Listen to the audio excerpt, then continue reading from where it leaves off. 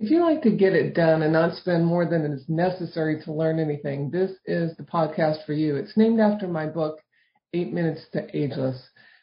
Just 15 minutes every week, you will learn something cool to make your body better, your life better, your mind better. I share tips from my books, from other great healthcare books, some interviews with people who are making life look easy, and peeks into some case studies I see every day as a chiropractor. I've been a practicing healthcare provider for 40 years and have about another 20 under my belt because I love to see people get well, feel better, have hope, and make life better for those around them. My name is Kelly Pearson, and I'm the host of this podcast. So let's get going. Well, hello back to all of you. This is Kelly Pearson. We're back at the podcast, 8 Minutes to Ageless. And as you all know, we're working on some of the emotional components that create drama in our life that also age the heck out of us. I see so many people, you go to a high school reunion and we're all the same age, plus or minus 12 months. And some people have lived hard and some people have lived easy, and you can see it. You can see it in their face and their body habitus. And so these sessions are helping you guys to recognize the drama that is in our life that we create. Some of us have drama that others impose on us, and we're not able to get past it, like being put in jail, for instance, would be a good example. But most of the drama that you and I are dealing with on a somewhat daily basis, probably every 15-minute basis, to be honest with you, is the fact that we've created certain forms of drama. And we've talked so far about addiction and self-doubt and the fear we live in, the gossiping, lying. And last week we talked about pretending you like someone when you don't, and worse yet, not having the courage to fix it. So today we're talking about being unable or being unwilling or incapable of examining the bias with which you have begun viewing the world. And what do I mean by that is, I'm 65 years old. I have not always had the same view of the world as I do today or 5 years ago or 20 years ago. The view or the bias or the filter, if you will, by which we look at the world is entirely a function of what we've been experiencing, how we've been able to confront the challenges, how we've been able to manage them, win and or lose. And these filters become just slowly a way that we get distorted in terms of what we're seeing. And you may recognize some other people in your life where you say, gosh, that person has become so cynical or hardened. And you see their viewpoint as very stoic and a little bit collapsed. Well, they have a filter, they have a bias that they've created from their living. Yet it's crazy that we continue to look at the world through the lens by which we've had these things happen, and we're unwilling to change the lens. Just because you've been beaten up and battered doesn't mean you can anticipate more of that in the future, but it certainly will be more readily available to you if you're looking for it through that lens, through that bias. And I recognize that it is very hard to see your own filter. It's very hard to see your own bias. So this might be a good podcast to share with a friend, that you might discuss with each other how you see each other's proclivity to look at the world. And, if you have been treated unfairly over and over and over again, and yet you've never been able to stand up for yourself, guess what you see? You see the world as a place where you're going to get beat up a little bit. So that's what you expect. And in and of itself, it lends itself to that, more and more of that. I grew up with a dad who, when we were first kids, he worked in a job where we weren't able to make quite enough money to make ends meet. That's certainly not the case for him now. He's done extremely well in his life. But for those years as a kid, I remember Sunday night, he'd pound his fist on the table.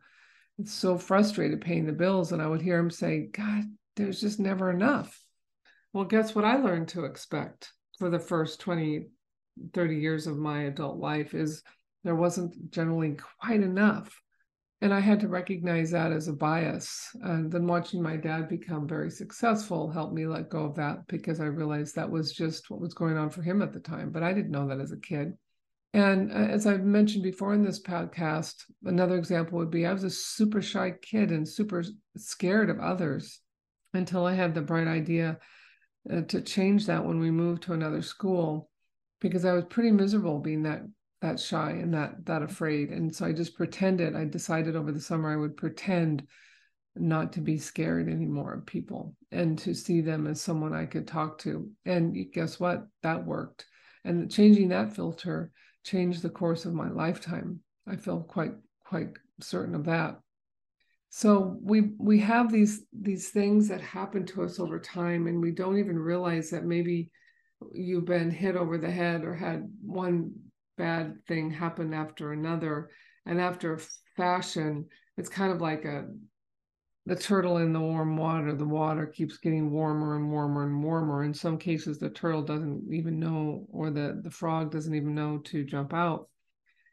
And you may not even know to jump out of your personal filter or bias that is causing you to be somewhat frustrated or feeling in a whirlwind of drama, constant drama. There's always something to complain about. There's always something to begin a conversation with your friend with, like, you cannot believe what happened to me this time, or can you believe that so-and-so said la-di-da? And, your conversation starts with and ends with negative things around the world, either your life or someone else's.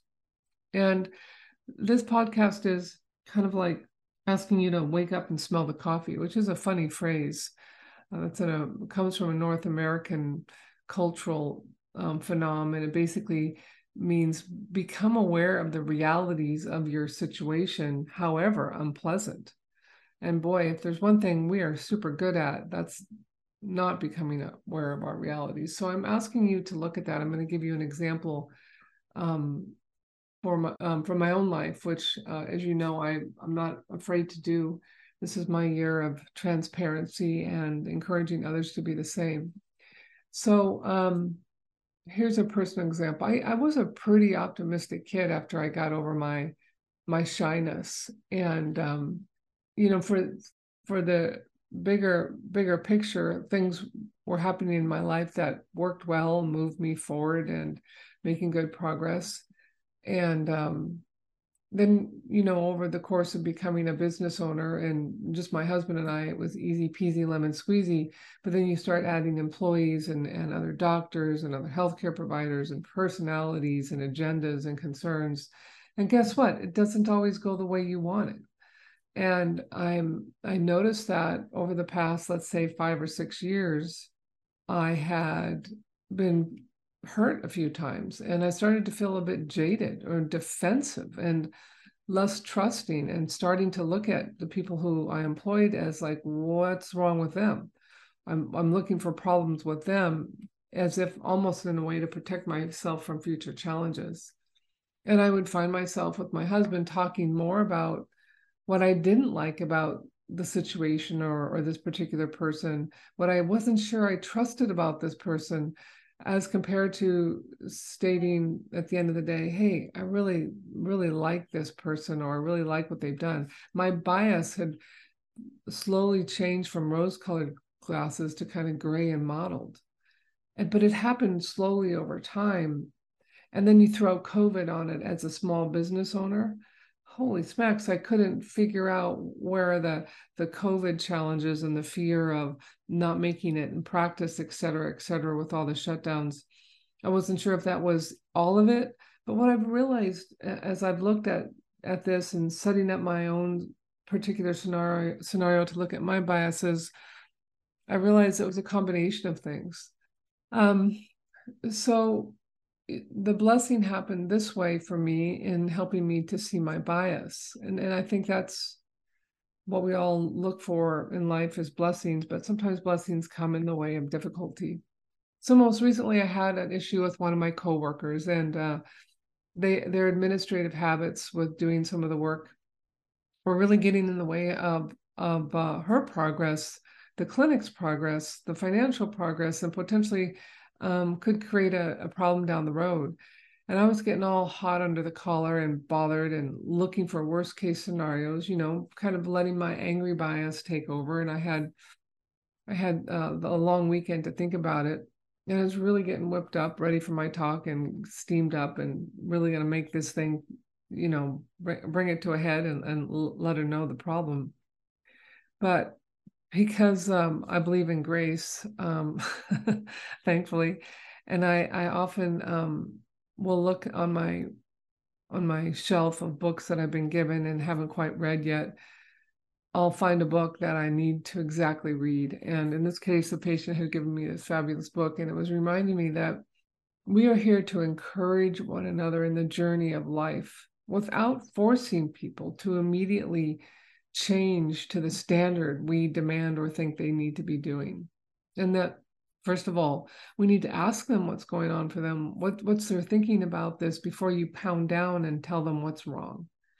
And in this book, I was reminded to let go of my angry bias. I slowly started to recognize, like, holy smacks, I have been creating an angry bias over the past 5 years. I mean, I had some things happen with previous employees that were really hurtful, and I had fallen into a trap of slowly not being that positive, optimistic, trusting person that I knew myself to be for most of my adult life. And so recognizing that, when I went into the conversation with her that following Monday, starting with the question and letting go of my bias and seeing her as another human who was also living a life with some difficulty, the conversation went great. And all I had to do was to start with a question like, hey, how are you doing with this issue? I know it's got to be hard. How can I help you? And I was letting go of my angry bias and stepping into one of curiosity, and then creating that space for her to become honest and transparent. And the problem solved itself. I mean, yes, there's work to do, but I didn't have to get all whipped up. I didn't have to get dramatic at all. I stayed in a pretty loving space and it felt great. And I thought, wow, that was easy, solving a problem, coming out of my angry bias and just letting, taking that coat of irritation off and setting aside and not letting it walk in the room with you. Don't wear it in there. So my question to you today is, what is it that you think your bias is today? Because I've changed a lot over the years, and I will continue to change a lot over the years, but my quest to reduce drama hopefully will not allow me this time to stay in an angry bias for so long without even being aware of it. And I give myself a little grace because of the COVID challenge, being a small business owner, getting in the way of all that. But I want you to know that this is something that can be shifted, but if you can't first see the bias, I promise you cannot change it or fix it. And you can start from a fresh space, a neutral space, knowing that the magic of our mindset can create a new perspective if you so choose. And for me, it's accepting, for me, what helps me to do that is accepting the love of God, the love that God has for me. For you, it might be trusting in a greater universal power, or it might be trusting in the magic of nature. But I think when we do go to change perspective, we have to call in a higher force, a higher level of intelligence and love than maybe we feel that we have in our own heart. And taking it from that perspective helps you to look at it and examine the bias that you're presenting with. And it may be that you just have a bias in relationship to the people you work with, or your partner, or your parents, because those things can be different from person to person. But my question for you this week is, listen to this podcast with a friend and ask them, from creating a space of safety, like, nothing you can say will hurt my feelings, but what I really want to know is how I occur, how you see me reacting, what you think my backdrop of bias is. And I will underscore that it's important to do this with someone you like and someone you trust, because if you can't create that safe space, what they tell you will simply not be true. And that will just add more to your drama in life, recognizing you can't even be transparent and honest with your best friends. So give it your best shot. see what the world holds for you in that regard. And I'm wishing all of you a really happy New Year. That, in fact, one of the gifts you might bring yourself for this new year is a new, fresh, neutral bias, so you can get the best out of life. Have a good time when you're doing it. All right, you guys, have a fabulous day. Hey, thanks for spending 15 minutes with me. My website, PearsonWorry.com, includes an awesome, if I don't say so myself, online classes I teach on chronic neck and chronic back pain, really designed to give you tools to kick your own pain. If you want to play on the civility workshop with us, you'll find the Zoom links on that resource page as well. Pick up my book, 8 Minutes to Ageless, for someone who's driving you nuts, moping around, feeling sorry for themselves. If you want to watch online videos of the active content of my book, go to 8minutestoageless.com. Of course, a great review of this podcast is always appreciated, and even better to share it with a friend. Hope you have a terrific day.